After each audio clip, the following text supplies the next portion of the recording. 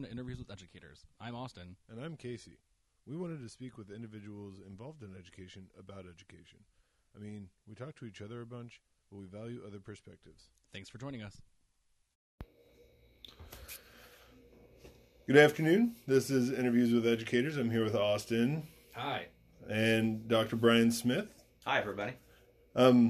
Dr. Smith, you are the Assistant Superintendent of Melville School District, and we invited you here because we wanted to hear your perspective on education, and we'd like to ask you some questions. Oh, it's great. It's my first podcast, so I'm excited about this. All right. Austin? Sure. What would you say is your favorite part of the educational process or just education in general? So I think that there are a few answers to that one. One of them is when I'm in classrooms. I certainly love to see kids engaged with the subject, engaging with their peers, engaging with their teacher, because it really represents a more active learning process. From my old days as a high school principal, I would say my two favorite days were the first day of the year. And, part of that is, why is that my favorite? Because of the sense of renewal and the sense of newness. And also probably my favorite experience as a high school principal in all those years was getting the chance to be able to oversee graduation. And I was the MC for all of those events. So to me, there's nothing better than really celebrating the culmination of a kid's 13-year experience through the educational process. So those are some of my favorite things. How many graduations did you see as a principal? As a principal, 10. I was an assistant principal for 2 years before that. So technically 12. But, in a smaller high school, we had about 500 or so kids. That was a lot on me to be able to run that from beginning to end, and then coordinating with band performances and choir performances and, doing all of those things. But while I'm certainly not one to really crave the limelight or the attention, I just really loved that particular day, just because you get a chance to celebrate all of the things the kids have done, from cum laude to hopefully in time here with Melville, the seal by literacy and all of the things that go along with graduation. It's an exciting time, and it's really a great chance to be able to celebrate. The community celebrates, the parents celebrate, and obviously the kids celebrating too. I know it's about the kids, but I think, is it stressful or nerve-wracking to write that speech? The first few of them were. There's no doubt about it. Oh, then you can just recycle. Maybe a little bit. When you say, "Oh, congratulations, class of 2008." I mean 9. I mean 10. That probably doesn't go over very well. But some of the celebrations, were consistent, and other celebrations were certainly more particular to a class that was going through. They all had their strengths, they all had their weaknesses, but at the end of the day, the great thing was they were all high school graduates. Mm-hmm. For some of them, it was going to represent, the culmination of any educational experience they were going to do, and for others, it was really just the beginning of their journey. So, some have gone on since to earn bachelor's degrees and master's degrees and PhDs. Some of them are, medical doctors, and as a matter of fact, a couple of them even work here at Oakville High School. That's exciting. Which ones? Kelsey Tunzi and Isaac Frate. Oh, okay. So they are two kids that came out from where I was at before. And nice. So yeah, it's always fun to kind of walk into the building, because I'll drop into their classroom just momentarily. Sure. And it kind of takes me back about, I taught Kelsey. I was actually her 8th grade math teacher. Oh my goodness. And so yeah, so it's fun. It's a different kind of relationship. Right. Of course. Now you mentioned that you like to see engagement when you walk into a classroom. What does that look like to you as far as what the students are doing and what the teacher is doing? Or does it, I mean, I know there's a variety of ways that you can see that, but how do you know when you know that kids are engaged? Well, I think from an administrator standpoint, one of the things that we always look for, we have the tool like the IPI, the Instructional Practices Inventory, but, does it really just pass the eye test? And does it pass the ear test? And the eye test being like, are you, with what you're seeing, is it authentic engagement that's going on, go over and listen to what the conversations are looking like? Are they having discussions about what they did this past weekend or what they're going to do, this coming weekend? Or does it really more look along the lines of, is it engagement within the curriculum? Are they using academic vocabulary? And so that's the difference. And, the role of a teacher, which we know has certainly evolved and continues to evolve, is more of a facilitator now than it ever has been. And they're not always the masters of everything. They're not the secret key that unlocks all knowledge. They are simply a facilitator because kids can look up so much of the information that's asked. So it's not about what do you know, it's more along the lines of why is that the case and how did you get there?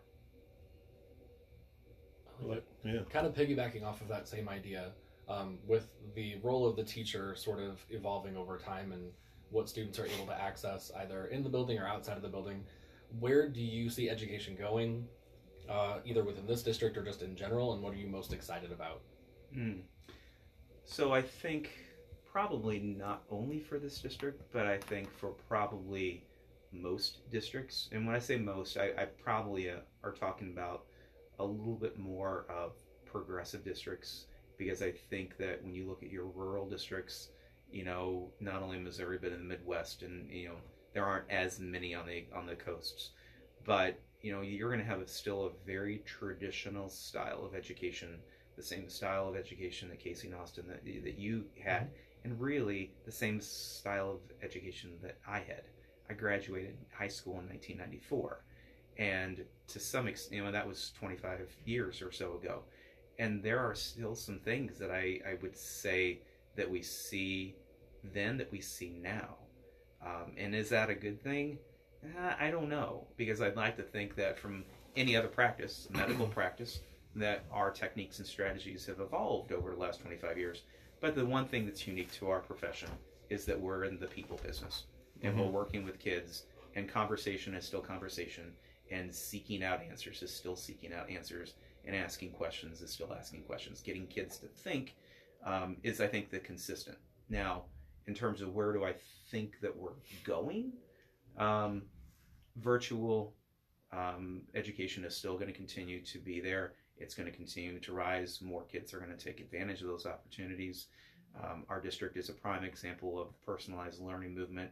We have a partnership with the Institute for Personalized Learning that really helps supports where we're going. We're still new at this whole personalized learning thing, between Mosaic and our academies and the MyPath experience that we're giving kids. But we're still new at this, and there are still some great examples, in Wisconsin and Indiana and on the coasts of places that really have given great autonomy to students and to give them more of a say in their own learning. That is where I think it will continue to move towards. And as long as that's structured correctly, and it goes back to the role of the teacher being a facilitator and understanding what kids still need to get done, then I think that's really, there's an opportunity for us to become a little bit more progressive with that. But it's hard because you still want to fall back into some of those, this is the way it was when I was in school, and as teachers, that's the way we learned it, so that's the way we teach it. And that's a hard thing. It's not that that's a bad thing, it's just a hard thing, because if you haven't had the experience, it's hard to do something that you've just never experienced. Well, not only that, but most teachers were good, or at least proficient, at learning in that way. So it's difficult to shift something so drastically when that's what worked for you. Sure. Teachers are generally pretty good. They were pretty good students, and they generally were pretty good at playing school. And, now I think we're working more towards an environment that while those kids that play school well, there's certainly a place for them. It's not just about the behaviors that revolve around playing school well. It's about measuring the academic skills that we need kids to be able to have, and not only those academic skills, but the soft skills, the social skills that are needed, those portrait of a graduate characteristics that are really needed, that are harder to weave in the more complex the curriculum gets. You're not going to have too many conversations in AP chemistry about character, but you can have it about grit. Because grit is AP Chemistry is a Yeah. difficult subject. Right. You have to have some grit and some perseverance Yeah. to be able to have Yeah, that, absolutely. to do well in a class like that. And, from somebody who maxed out really from the chemistry standpoint at chemistry and didn't want to have anything really more to do with the periodic table, because I realized I'm probably not going to be going into a career path that was going to revolve around the periodic table. And so while we have kids that are, and I fully support and respect that, there was the relevance of the subject matter that sometimes is lost within classes as well. It's important to have curriculum, it's important to have those things, but what kids remember most out of their classes is also the relationships in which they created with their peers and with their teachers. And you are more likely to remember that than certainly what you are, how to calculate a mole or how to be able to balance this particular equation. You were speaking earlier to other districts that were in other states that are giving students a bit more autonomy in terms of selecting where their education is going. Yeah. In what particular way are they giving them more of an autonomous approach to their education? So it becomes more than just playlists. Playlists are kind of our first step in that personalized learning. So you're choosing a little bit more about that. Where it goes, like if you look at a Milwaukee, Wisconsin school district there, or some of the others in that general area, there's a lot bigger push for competency-based learning as well, and to have those competencies define what the learning experience is going to be. So it's not just do this task, I'll give you a choice in what tasks you're going to choose. It's here are the competencies in which you're going to be learning about. Now I need you to be able to structure some things that helps me understand as a teacher that you really do understand this. So that whole aspect of competency-based learning is not just what we are going to be moving out and kind of one of those future things we're going to be doing within the school district of, do you have the skills to be able to say that, yeah, I can do Spanish 1, I can pass a test. It's so much more than passing a test. Mm-hmm. It's actually having the skills that you can do that Right. with. And so where we're at as new in our journey to personalized learning is that we're still kind of assigning those tasks. We need you to do this. We need you to do that. Kids get to choose it. They're still not always really heavily involved with actually understanding what the competencies are and then having an opportunity to create projects or portfolios or whatever they're going to be creating to be able to show that I can do these types of things. So those, I think, there are some other districts that I think are doing some really cool and creative things. At the end of the day, it still always revolves around academic achievement and our kids being successful. And whether that's measuring the A's, B's, C's, D's, and F's at the high school, or the 3s, the 2s, and the 1s in the standard-based grading K-6 concept, we are always aspiring for kids to want to be able to do well and always scratching our heads to try to figure out when kids don't do well, what can we do to try to help them? So, okay, you're right. I mean, we're always after helping kids, but we need the right people to do that. Of course. So when most teachers, like we said before, were pretty successful in our standard school model, Yeah. What do you tell a new educator? What do you... I know you trust your principals and your building level teams to hire the correct people for their needs. Yeah. But if you were to participate in some of those hiring decisions at the smaller level, Yeah, at the building level. at the building level, what would you say? This is what I need. This is what I'm looking for for a new educator. This is what I need you to do as a new educator. Sure. Well, first, the most important thing that I think, administrators, principals, directors, whoever's involved in the decision, the most important thing that you do is you try to hire the right people. And by the right people, there are certain characteristics. I go back, I did most of the hiring. When there was a teacher to be hired, I and a committee of people would get together and we would interview all of our folks and we would look for certain things. So for somebody that's new, that's been hired, what are the skills? Well, you want them to be an effective communicator. And that means that it's not just, you know, I can pick up a phone, or I can hammer out an email, or I can send a text. It's, you know, the ability in which to be able to go out and be able to engage with kids and to be able to engage with parents, and to be open to criticism and to be open to learning new ways of doing things. One of the things that I think as a new educator that's so difficult is that we're kind of in this time where there's a lot going on, there's a lot of change, and I don't just mean in Melville. I mean just as a whole in education, there's a big push to kind of throw away the old and embrace everything new, and just to try new things and try new things and try new things. And while trying things is really good and a very important part of the learning process, it's also important to really to develop a foundation of what you know historically, metacognitively have been best practices. You know, what is the best way to teach certain things? You know, it's not just about lecture, or it's not just about, you know, two-sided notes. It's, you know, it's so much more than that. Being a new educator is difficult, and kind of feeling your way, especially in the first couple of years, is really important. They require a lot of support from their peers. They require a lot of support from their mentor, and they require a lot of support from their building principal. There is a book that's a really good one, worth checking out. It was written by the Harvard School of Education, and the title is escaping me right now. I can see it, red cover, white letters.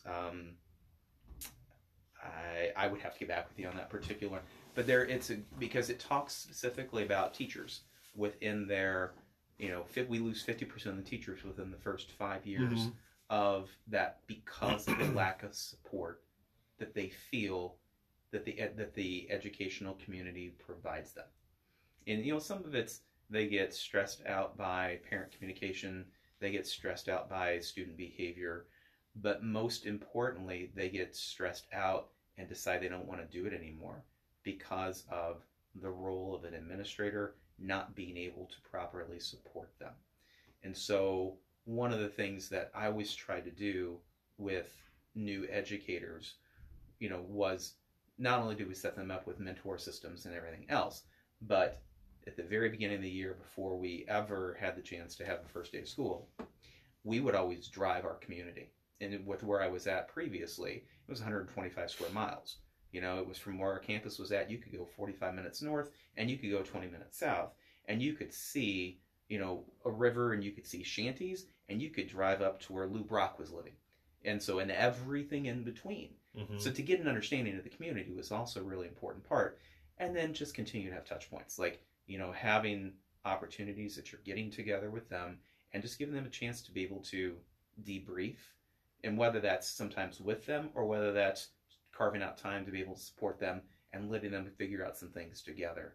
Those, I think, are really important things to be able to do for teachers, because without that support, it's really, you really take a chance of losing a lot of people. Right. And certainly we know that climate and culture of a building are very, very important things. When you have a great climate and you have a great culture, you're more likely to have people who want to stay, who want to be part of the team.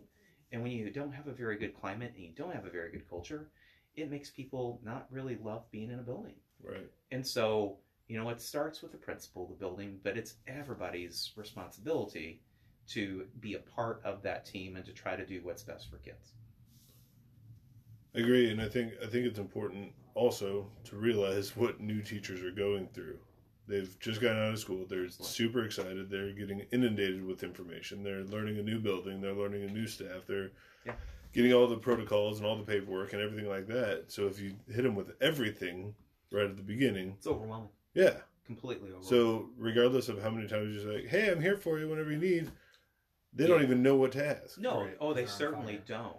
Well, and you know, it's easy to hide behind the term, I'm here to support you. Right. Well, that's great. But when push comes to shove, what does that really mean? Right.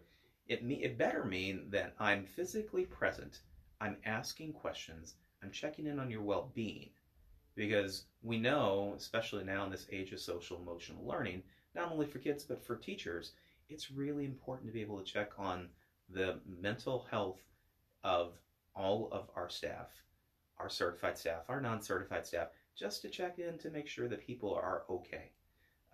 And we don't do that probably enough with our new teachers, and we don't always provide that level of support that we need to. And when I say that, I mean like getting an opportunity to meet with some more veteran teachers who we consider to be like really having their stuff together, because who have a good work-life balance, who do a great job in the classroom, and who also do a great job of whatever their home environment looks like. Right. There's two parts of being a teacher. There's the professional part and there's the personal part. And sometimes people have a hard time separating the two of those. You can throw yourself into professional completely, or you can just completely step back and say, I'm going to take care of myself, but I don't always do great stuff in the classroom. And, our kids need people that do great stuff in the classroom. But we also need those folks to be healthy too. It's a balance, and it's not one that, people always walk very well. Agreed. It's easy to find teachers, new teachers, even teachers who've been around for a while, or administrators who, like you said, kind of pour themselves completely into their job and almost get swallowed whole by it. What would you tell someone in order to, or like what advice might you offer someone in order to help them find a way to not find themselves in that position where burnout could be an issue, or what could people be doing to take care of themselves, or what do you do to take care of yourself to keep yourself balanced? Well, I'm probably not the best example of somebody who, but I'll provide a story here on this one. So I have a family of wife and 3 kids and a dog, and you got to throw the dog in. So when you're a dad, or a mom, when you have kids, you start to really, your role as a person has expanded because you have all these additional responsibilities. So with the 3 kids that I have, they certainly keep me busy and keep me around all over the place.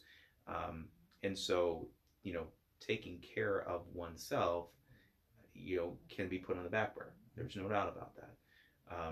I know the people who are probably, I would consider to be the most balanced, find the time somehow, some way to do things like to work out or to go to a gym or to be engaged in some level of physical exercise, even if it's just walking.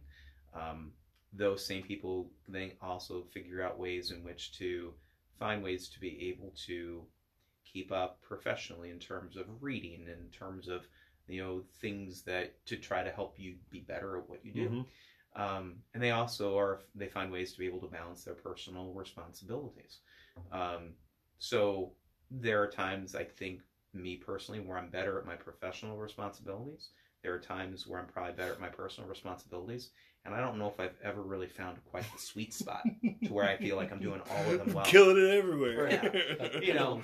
I can tell you as like a former high school principal, I could look at the 2 previous people who had done the job prior to me taking that position on. The 2 previous people were both divorced. And, that wasn't a road that I wanted to go down. I'm like, and so, the thing that ultimately led to me making the decision to transition away from that building level role was the fact that I had 2 kids. We just had a 3rd child. Luke is now 3. He has Down syndrome. And so that brings along some specific challenges as a parent, and obviously as the child. And so it was a matter of, finding myself at school raising 550 other people's children, and spending, the first part of the job was from, in Casey, this, was from basically 7 to 3. And then the second part of the job was from 3 to 9, 10, when it's dances, 11. And so, and some weekends, depending on what was going on. And so that takes a toll. And I did that for 12 years. And it got to the point in time where I just had to make some decisions. And ultimately, because I didn't want to go down that divorced route, I wanted to make sure that I could be a good dad, and I could be a good husband, and I could be a good educator. So I needed to find something that really fit what I felt were my strengths. And, for me, that was probably more along the lines of school improvement and evaluation and being able to lead groups of adults, because I felt like I did that, I think, pretty well. As you would have certain people who would say, well, you weren't good at this, you weren't good at that. Yeah, that's fine. Everybody's good at something. Everybody's something. Whatever. But I felt there were certain things I was good at, and when given the opportunity, I interviewed in this district and was fortunate enough to be, an executive director of planning and development. Did that for a year and would have been completely content and happy doing that job for a while. Just had an opportunity that came up, for me personally, and took advantage of it. Right.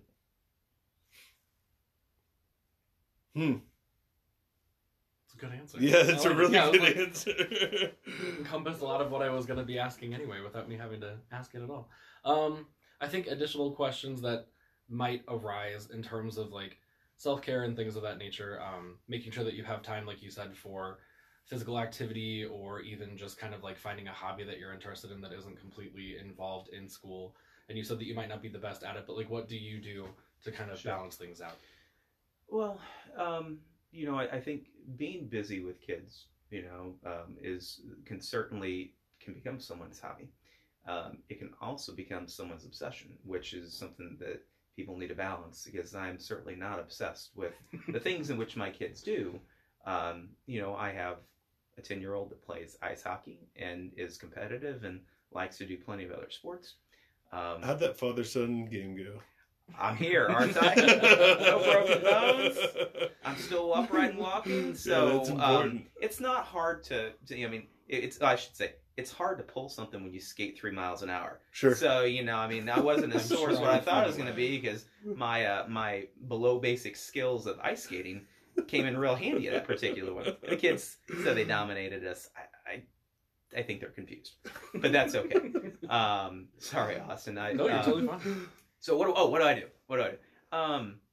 There are other things that I do that I enjoy. I do enjoy being outside. I do enjoy spending time with family. Certainly kids keep me busy. When I wasn't quite so busy with kids, I was certainly much more active, and grew up playing basketball and running track. I missed out on my NBA career, all 5'8" of me. It was me and LeBron. He outside. So, I still enjoy playing and doing lots of stuff and trying to find new opportunities. My middle child is a Lego master. He's the super creative STEM engineering kind of kid. And, I'm learning, with Luke, our 3-year-old, that presents a whole set of challenges. So, talk about becoming a better person, and becoming a better parent with a little bit more patience. I'm still not great at that piece, but, I think it's always easy to say, well, I do yoga, or I do mountain biking, or I do that. Yeah, those are all wonderful things, but I think people, there's an issue with burnout at all with a new person, with a new employee, somebody new to teaching, just finding things that allow you to check out. I don't care if it's Game of Thrones. It's finding something that allows you to check out for a little while before you can come back and because that mental break is extremely important. It's also extremely important for kids. You think about what a high school kid goes through, or a middle school kid, and that is that they sit for 6.5 hours a day, mostly doing academic work, and they do that for 174 days a year. And that we sometimes forget, because we plan, I've got 2 sections or 3 sections or 6 sections or however many preps that somebody has. We sometimes forget, you got to put yourself in that kid's seat for just a minute. And some kids bring other things to the table that their attention's smoked after 20 minutes. And then we were like, hey, pay attention. Casey, pay attention. So I was going to say Johnny, but I wanted to put you on the spot. That's right, yeah. So it's like, hey, you got to pay attention. It's like, okay. It's hard. So you just kind of have to remember to keep the pulse on your classroom as well, and to figure out, making sure that kids are doing well and are doing what you need them to be able to do. It's not that easy, and I don't want to oversimplify this. Being a teacher is one of the most difficult jobs that's out there. It's not the fact that it leads to everything else. It's a difficult job. Right. It's difficult when it's done well, and maybe it's not so difficult if it's not done so well. If people are trying, it becomes difficult. I think you hit a really important aspect of being a teacher is that empathy piece, and being able to put yourself in the shoes of the students in your classroom, and that's a lot of shoes to wear. It is. I was a math teacher, and I did not do well at math. You know, I wasn't a math guy. I wasn't one of the best math students, but it provided me a great opportunity to show a lot of empathy, not sympathy, but empathy for how kids were doing, and to come at it from a way that would maybe make it a little bit more relevant and a little bit easier to be able to understand. Because I was that kid too who sat in that classroom who did not do well in math for a lot of times. It was not something that came easy to me, and you know, many times we go into subjects that we find are more engaging or just a little bit easier for us. I was an English teacher, reading teacher, and a math teacher. Kind of an interesting combination. That is a really interesting combination. Yeah, anywhere between 5th grade and, 5th grade I student taught elementary. Thought I wanted to be an elementary teacher. That was kind of where I got my start. Ended up being a middle school math teacher who walked into an interview thinking it was going to be for the English position. And the principal came out and said, "I'm sorry, we just hired the English position. How do you feel about math?" And so I'm like, okay, I'm good with that. And so interviewed for it, got the job. It was one of the best experiences I ever had. That and being a football coach. I coached football for 3 years. I never played a down of football in my life. And the principal, the high school principal at the time, who was a super kind gentleman, came up to me. Short story here is he only had one arm. It was blown off. He was a minor league professional pitcher who had his other half of his arm blown off with a firework. Oh, so goodness. He came up to me. He said, "Son," because he called everybody son. "Son, you want to coach some football?" And he literally grabbed me with one arm and gave me the nub on the other one on the top of my head, which was really disturbing. But I said, "Okay, yeah, sure, I'll coach." And I had a great. It was taking advantage of opportunities. And that's kind of how some of my careers went. True story. The other true stories I could tell, maybe they aren't always safe for podcasts. But, you know. I think that hits on. We had a question about the secret to success in education, right? I think that those advantages and just taking advantage of those opportunities is really where and how you are where you are now.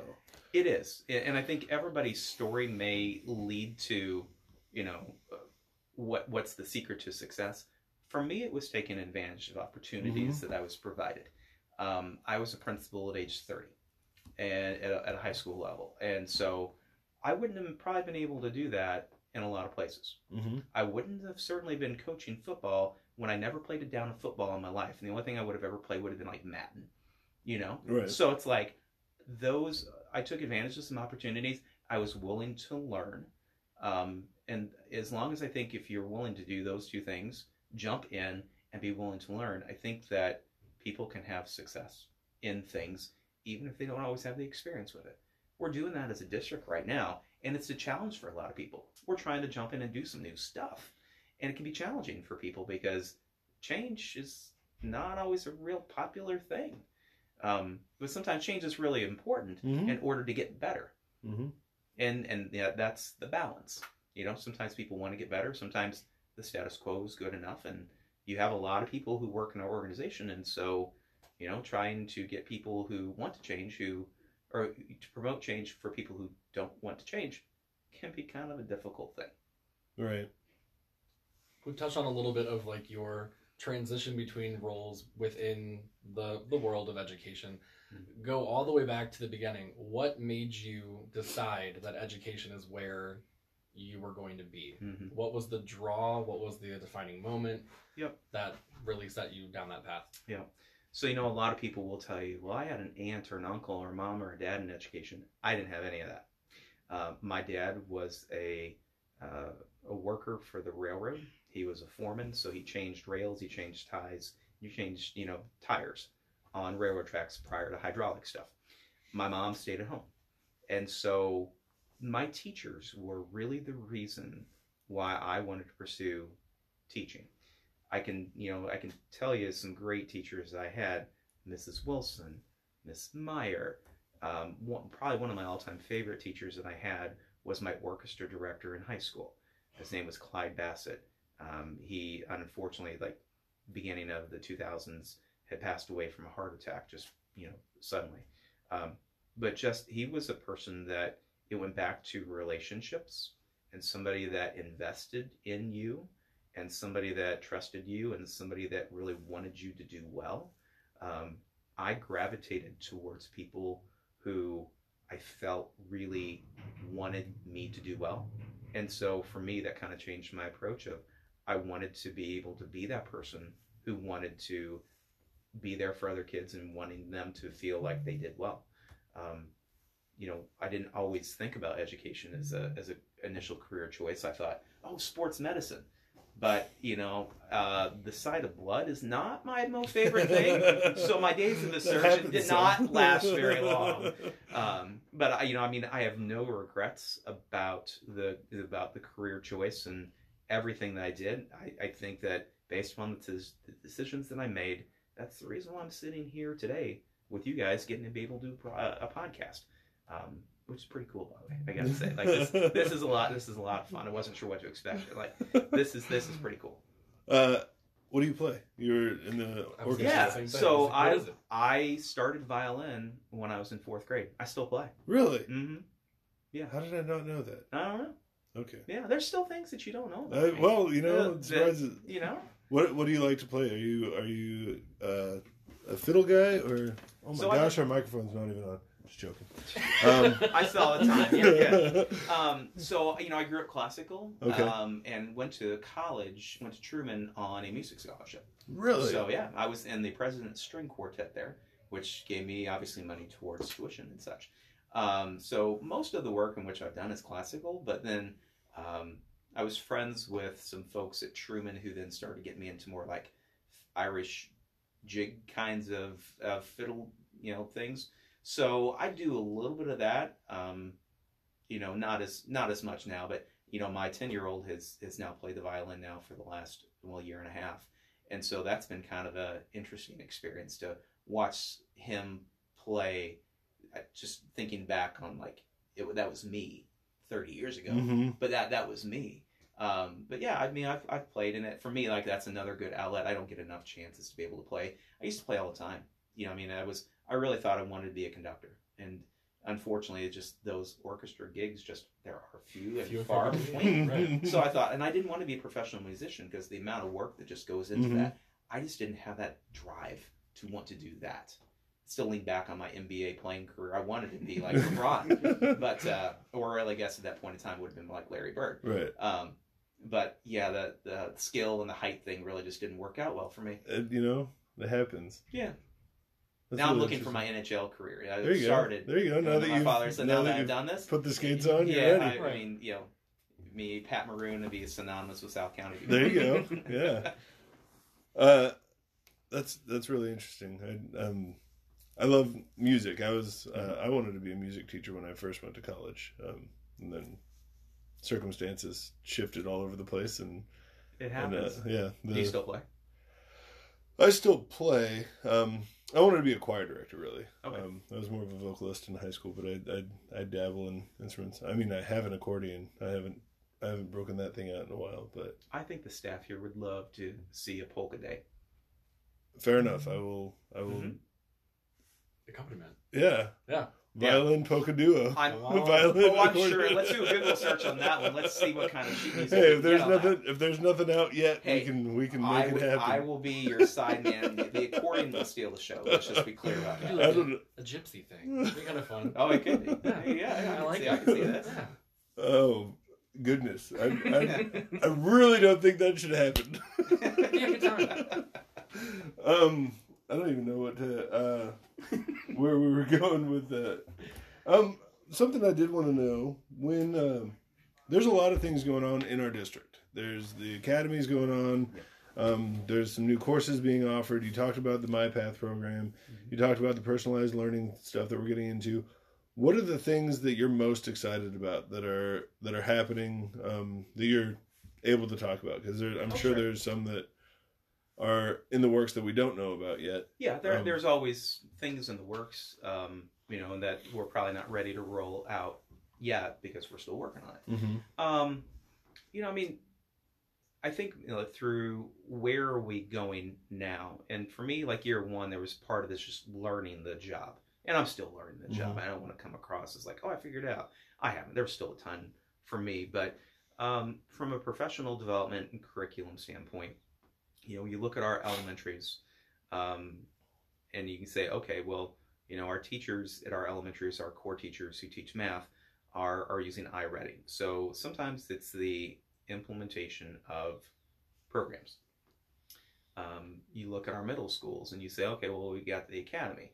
I don't look at that as a program so much as it is a different instructional approach to be able to teach kids. And for anybody who doesn't know what the Academy is, could you give us like an elevator pitch on what the Academy is? So currently we're through one semester of our Academy concept in the 6th grade level, and it really has more of a focus on both personalized learning as well as project-based learning. And so it provides kids the opportunity to have some say in what they are doing. It's a little bit deeper dive. It's more of a blended interdisciplinary approach. So many times it's math and science or English and social studies that are taught in tandem. It doesn't have to be those combinations. Sometimes we have teachers who have different levels of certification. But that approach at the middle school level lasts generally about 3 hours a day. Kids can choose to go into one class or both classes. And when I say class, like, math and science, let's say back to back, or English and social studies in a back-to-back fashion. So I guess that would be three, for 3 hours, up to 3 hours a day. And so it's really extending the Mosaic approach that we have had. But really, we're learning there that, we took kind of the first iteration of personalized learning, and that's what helped us get Mosaic off the ground.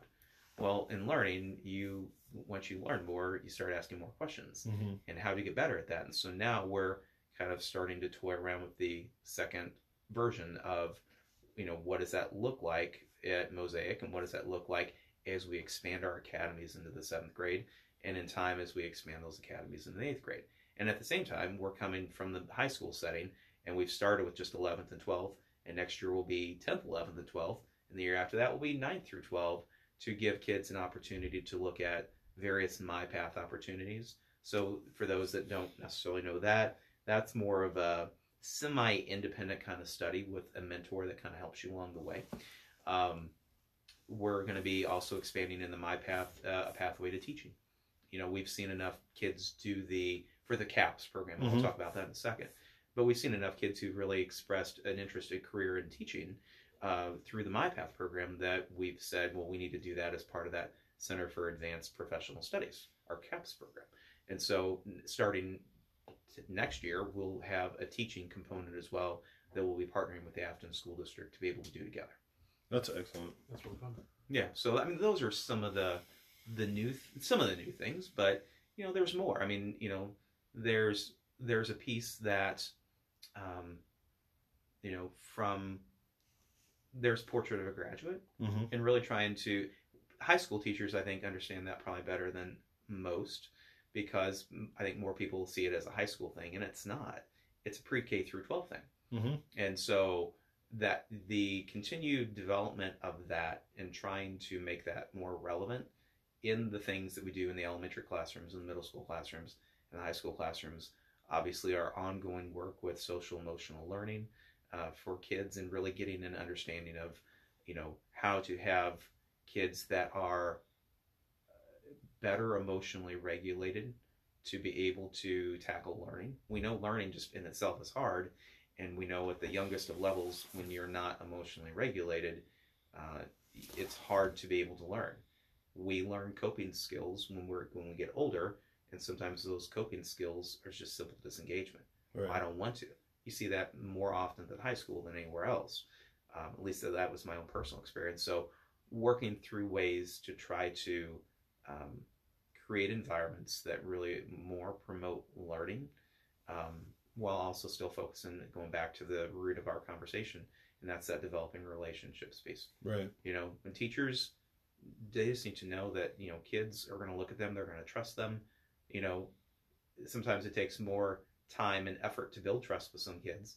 The most challenging ones are also the most rewarding ones. Mm-hmm. Doesn't take nearly as much time to break that trust either. No, it doesn't. It only takes once. Right. I think back to a kid that I had. Her name was Michelle. I invested a lot of time in her to get her to graduation. And when she graduated, she was 20 years, 364 days old. On the night that she graduated at 12 a.m., we were at the after party that was there. We did one district wide for those seniors. And that's where she turned 21. And instead, and she came from a difficult background. And instead of doing what she probably could have done on her 21st birthday, she was with the rest of her class, which was surprising to me because I did not expect to see that particular. That's neat. Yeah. So, but that took a lot of time and a lot of investment there. And I tried very, very rarely to ever have to do a withdrawal from that. A lot of credits, a lot of deposits that went into that. Sometimes you have to take that withdrawal as a teacher, to say, look, I got to call you out on this because that's not right. But, those trusting relationships go further than what most people will give credit for. Right.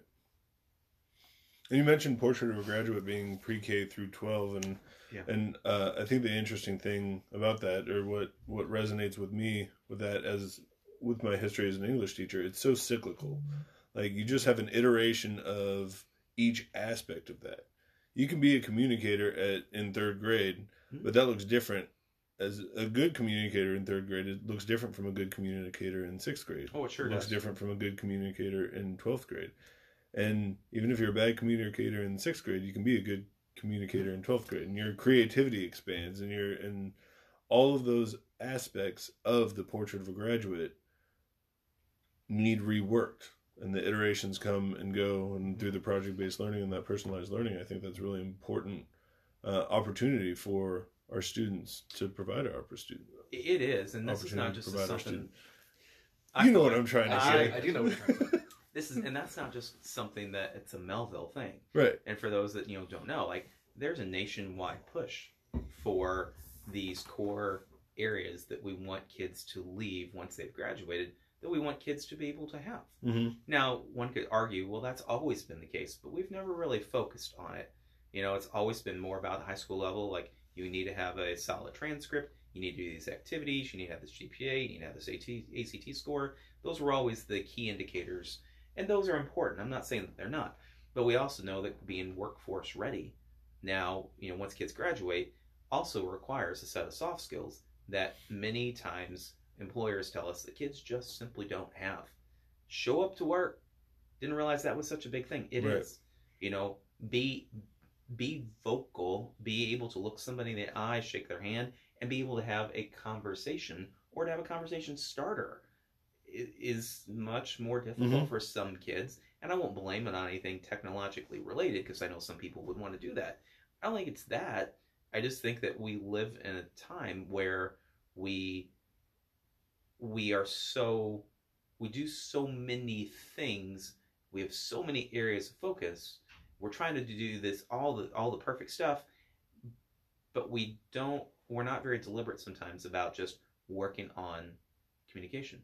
We're not always deliberate about, grit or perseverance or being a global and ethical citizen. We don't always have teachers who take time, or homes that take time to really try to say, these are important pieces that we need you to be able to learn. Schools have taken on so much more responsibility in all things related to a kid that sometimes, like when we were growing up, I don't know if we would have said that schools were they had the primary responsibility for that. We would have said, well, the home was responsible for some things. But as we continue to grow and we continue to evolve, schools are being put in that particular position. And whether people like it, whether we don't, you have to embrace it, because that's just the reality. So you might as well try to be able to do the best job you can do. Right. Did you have any educational resources that you would suggest that people look into in terms of what you were just discussing? So if you haven't just gone through an education course, or your district might not be providing you with PD that you think would speak to those particular items, did you have things in mind that people could access on their own? I do. I mean, besides the podcast interviews with educators. Right. Beyond this one. This should be your number one. The number one. Yes, right. Number one. But, 1A, I would say certainly connecting with a professional organization in the content area in which someone is involved in. So whether that's like the Missouri Association for Elementary Principals, Middle School Principals, MASSP, Secondary School Principals. Well, these are principals, but for organizations like National Council of Teachers of Math, there's one for virtually every content area that's out there. ASCD is certainly a great one for the curriculum and development types of pieces. Twitter, creating a PLN on Twitter, doing Twitter chats and things like that. Those are all good things. And, I'm not always good about doing all of those things. I recognize that too. But, I thought about that one a little bit, and I figured coming into this, there were a couple of books that I think are pretty short reads that aren't super metacognitive and doing like heavy analysis of data. Because sometimes when people read that, they glaze over it and like, nope, too complex. Right. So, a few that I grabbed because I thought these would be very relevant to people in the field. Mindfulness in the Classroom by Thomas Armstrong. All Learning is Social and Emotional by Fry, Fisher, and Smith. And then, one of them that this is some of these are on my reading list, and some of them I've already worked through, but Using Design Thinking to Bring Purpose and Passion to the Classroom. Designed to Learn by Lindsay Portnoy. Art, I think, to kind of get people, if you don't know about something, there's a book out there on it, and if you're not an avid reader, sometimes there's a podcast out there about it. So just being able to find and connect with others who do what you do, to me, is certainly, I think, a really important piece of being informed and up to date with regards to trends that are going on in the field in which people work in.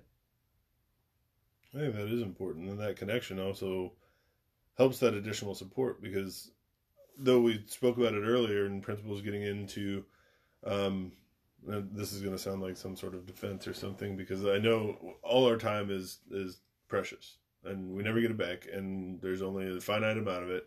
There's only so much of it in a day, and some of it gets taken from us. And there's not always the moments to support those teachers. But when you cast a wider net, when you have that broader base for support, that PLN on Twitter that you can turn to, that those additional colleagues, the mentors, the professional organizations, anything like that, that does help to provide that support. And I think that I would agree with you that's you always have to have important. somebody Right. that does what you do or has done what you've done.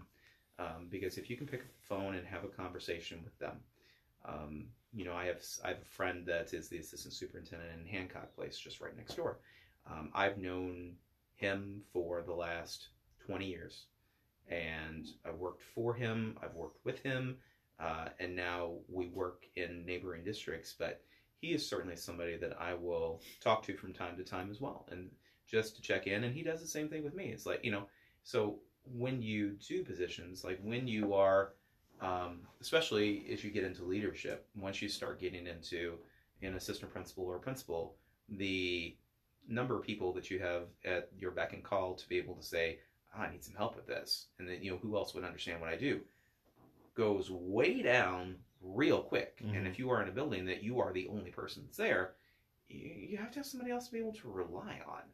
And if you don't create those relationships, friendships, to be able to have somebody else to be able to ask questions of, it makes for a very lonely experience. And if you're not getting any support as a leader, it's just as easy to walk away from a job like that and to go do something else, as easy as it is for a teacher to say, I didn't feel support from my teachers, from my fellow peers, from my administrators. And, and that's what makes people, I think, again, we have a market where we have a good economy, and we have struggles finding subs.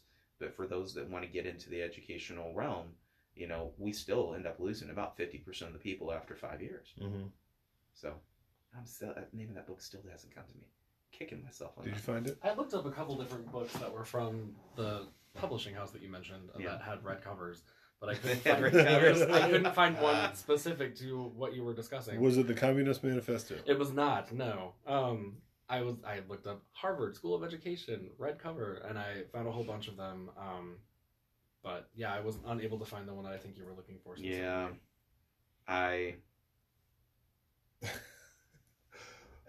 It'll come to me. Yeah, it That's will. okay, we can always add it You in can the- always We'll drop just it. put it in the show notes. Yeah, the show notes. Dr. Smith, I wanted to ask if you had somebody that you look up to, not necessarily a hero, maybe in or out of education. Yeah. Who are some people, or what are some characteristics of people that you admire and that you aim to emulate? Sure. Besides LeBron James, you've mentioned him a couple of times. Yeah, I figured it. If it can get me a signed Lakers jersey, whatever, that'd be great.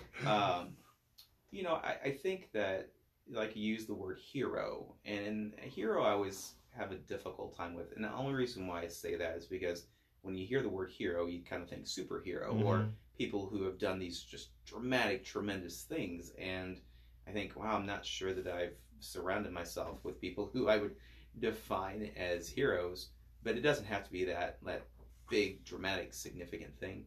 I think that characteristics, sincerity and humbleness, are things that I try to emulate. I've learned those from my parents. I don't think that it's too much to say that we all learn a lot from those that raised us, whoever they may be, and to try to be like that. And sometimes we learn lessons too. Mm-hmm. It's like we've learned things that we don't want to be like somebody else. There's a lot of, I guess there would be a lot of people, I guess I could probably throw out there.